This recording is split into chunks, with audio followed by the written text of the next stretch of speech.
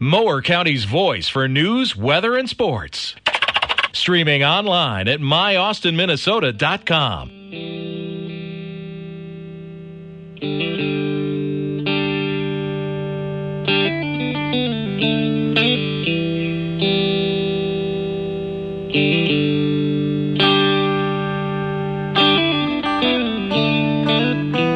Take you through the upright. You got one job.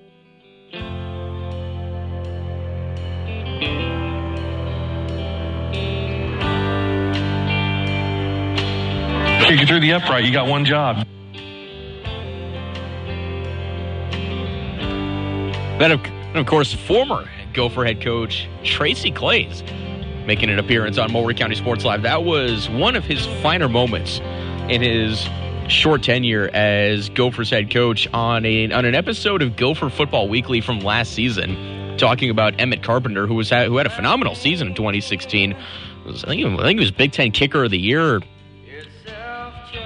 Came close to setting some program records. It was a great year for Emmett Carpenter, and then that would have been some good advice for the kicker on Saturday. He missed 2 field goals as the Gophers got shut out 31-0 against Wisconsin. He missed one right at the end of the first half, and then he missed another one in the second half as well, and the Gophers get shut out. And there are a lot of different ways to go with what has happened with this team over the last 48 hours plus now. Back on Mower County Sports Live, Sam Hauser with you until 6 o'clock again here tonight. Packer girls basketball, the season opener with Stewartville coming up at 7. But since that game kicked off on Saturday, just as a recap, just to go back and get everything and look at everything that's happened since that game kicked off on Saturday. Gophers got shut out. First time in nearly 60 years that team has been shut out back-to-back weeks. It's first time since 1950 because they got blanked by Northwestern, and then again here for Wisconsin, first time since 1950. After the game on Saturday, Demry Croft goes to PJ Fleck and says, "I don't want to do this anymore." He asks for his release from the program, and PJ Fleck cannot have signed off on that any faster. We find out on Sunday that everybody shows up for the end-of-season banquet. Demry Croft is not there. Then the news really starts to get out where we find everything out about Croft. And then again, he tweets out today that he felt like he was unfairly suspended, and it's created a rift ever since he came back from it. And he's not all about rowing the boat. He's not. He never got his oars. He never got his oars engraved. He didn't think he was going to be here long enough where it was worth getting him engraved. And he was never rowing the boat. He was never about that life. That part of it stands out in its own way. We may or may not find out about anything further with that situation now that Demry Croft is gone, unless he writes a tell-all book down the road. But given that athletic department's history now of not being able to hold information confidential, which of course goes back to the sexual assault scandal last year, where there were things that were just getting out, and the university, on top of all the investigations that they had to do a separate investigation to find out how information was getting leaked to one of the TV news stations up in the cities. So they're not the best at holding information in the first place. So we very well may find out going forward.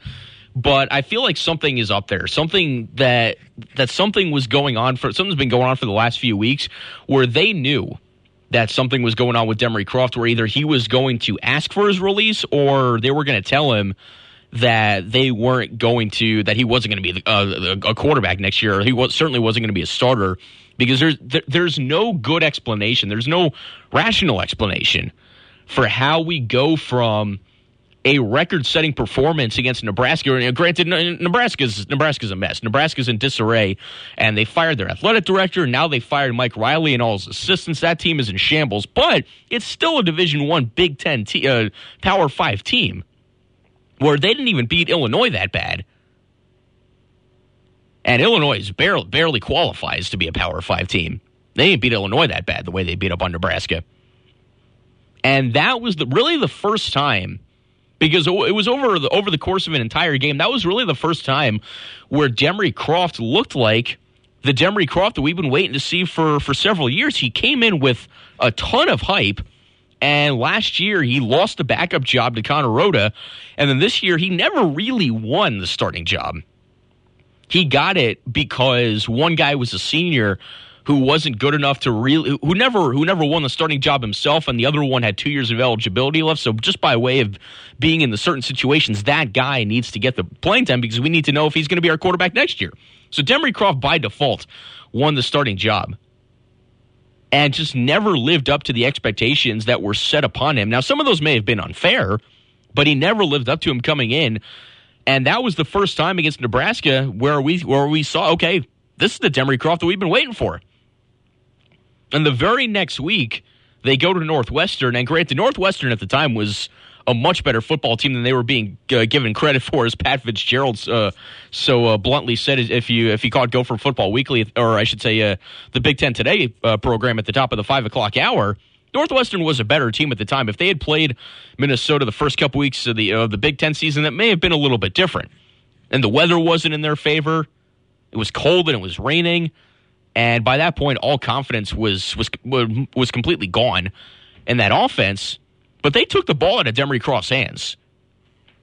He started 2 for 2. He completed his first 2 passes. Things were looking good. Next thing you know, he's 2 for 5 at halftime, and there were no read options in there. And even last week, even Saturday with Wisconsin, didn't throw that much. And if he did, it was quick outs and screens and slants, nothing deep. And the read option was minimal on Saturday as well. They took the ball out of his hands. So it leads me to believe that there was something there. Now, granted, there was also there is a talent issue, which is clear as day. Because I saw this quote over the weekend. It was an interesting quote from Badgers safety Joe Ferguson on the offense. We thought they would open it up a lot more. We thought we'd see a bunch of trick plays and a lot more passes, maybe down the field, especially later in the game, and we didn't get that. And some of that is some of that was just getting to the end of the season, where you had some guys like Tyler Johnson that broke out in the beginning and then never replicated it in Big Ten play, and you had Rashad Still, who was dealing with injuries and suspensions, and guys, and nobody. There was no rhythm to that offense. There was no confidence in that offense. Probably in part because guys were playing that shouldn't be playing, and there wasn't a ton of confidence in the quarterback. But there was something.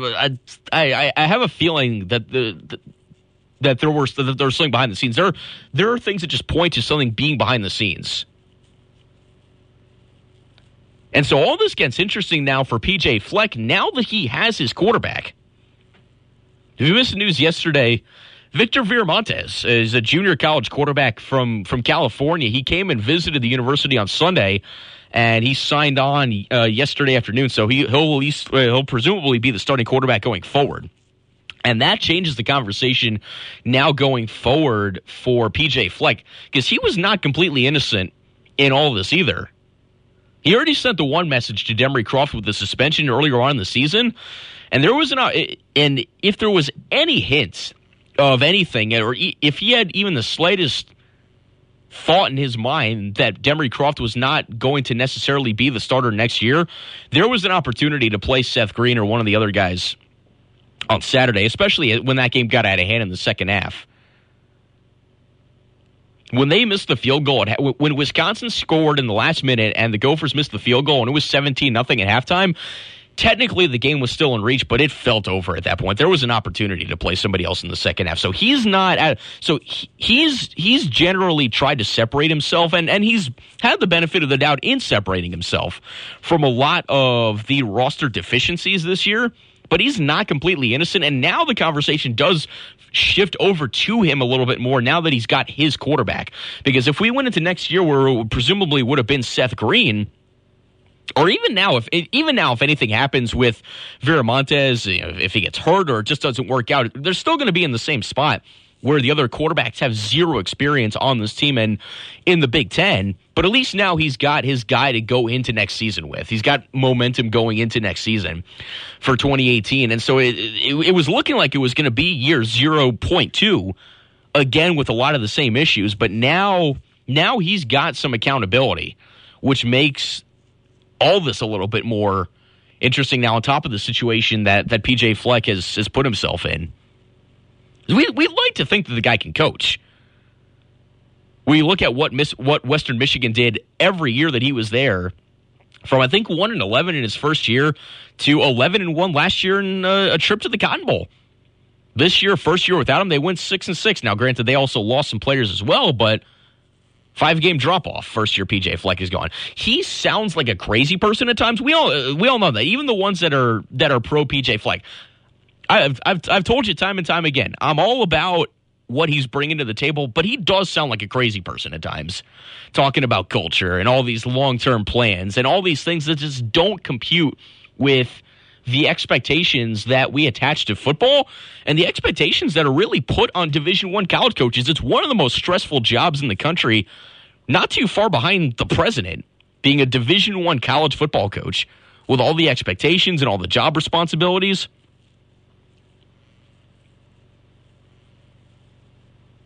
But the other place where all this is interesting is PJ Fleck is found, he's in his own bubble in that environment because he's darn near untouchable for at least the next year or two.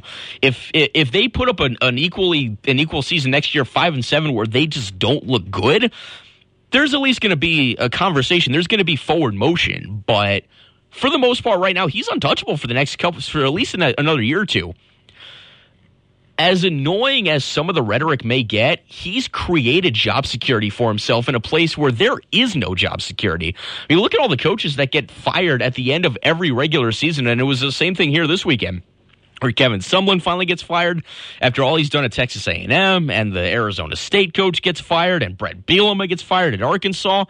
And here's PJ Fleck, who knows that he's not going anywhere because he talked himself into job security, which at that point, you got to give him some credit for that. The man, he's a wizard.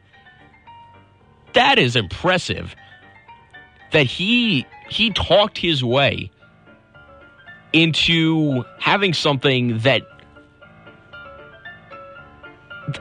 that's a pretty short list. Maybe only Nick Saban has. Because he's doing things where if you are not Nick Saban, where you are winning national championships everywhere you go,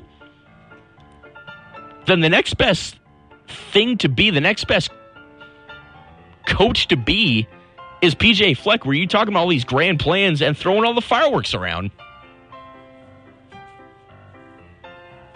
We're done for the day here on Montgomery County Sports Live. We'll check back in with John right here for Christmas in the City one more time, and then it's off to Austin High School here tonight for the girls' basketball game with Stewartville. My name is Sam Hauser. Thanks so much for hanging out. As always, we're back tomorrow on a midweek show here on Montgomery County Sports Live. Have a great night.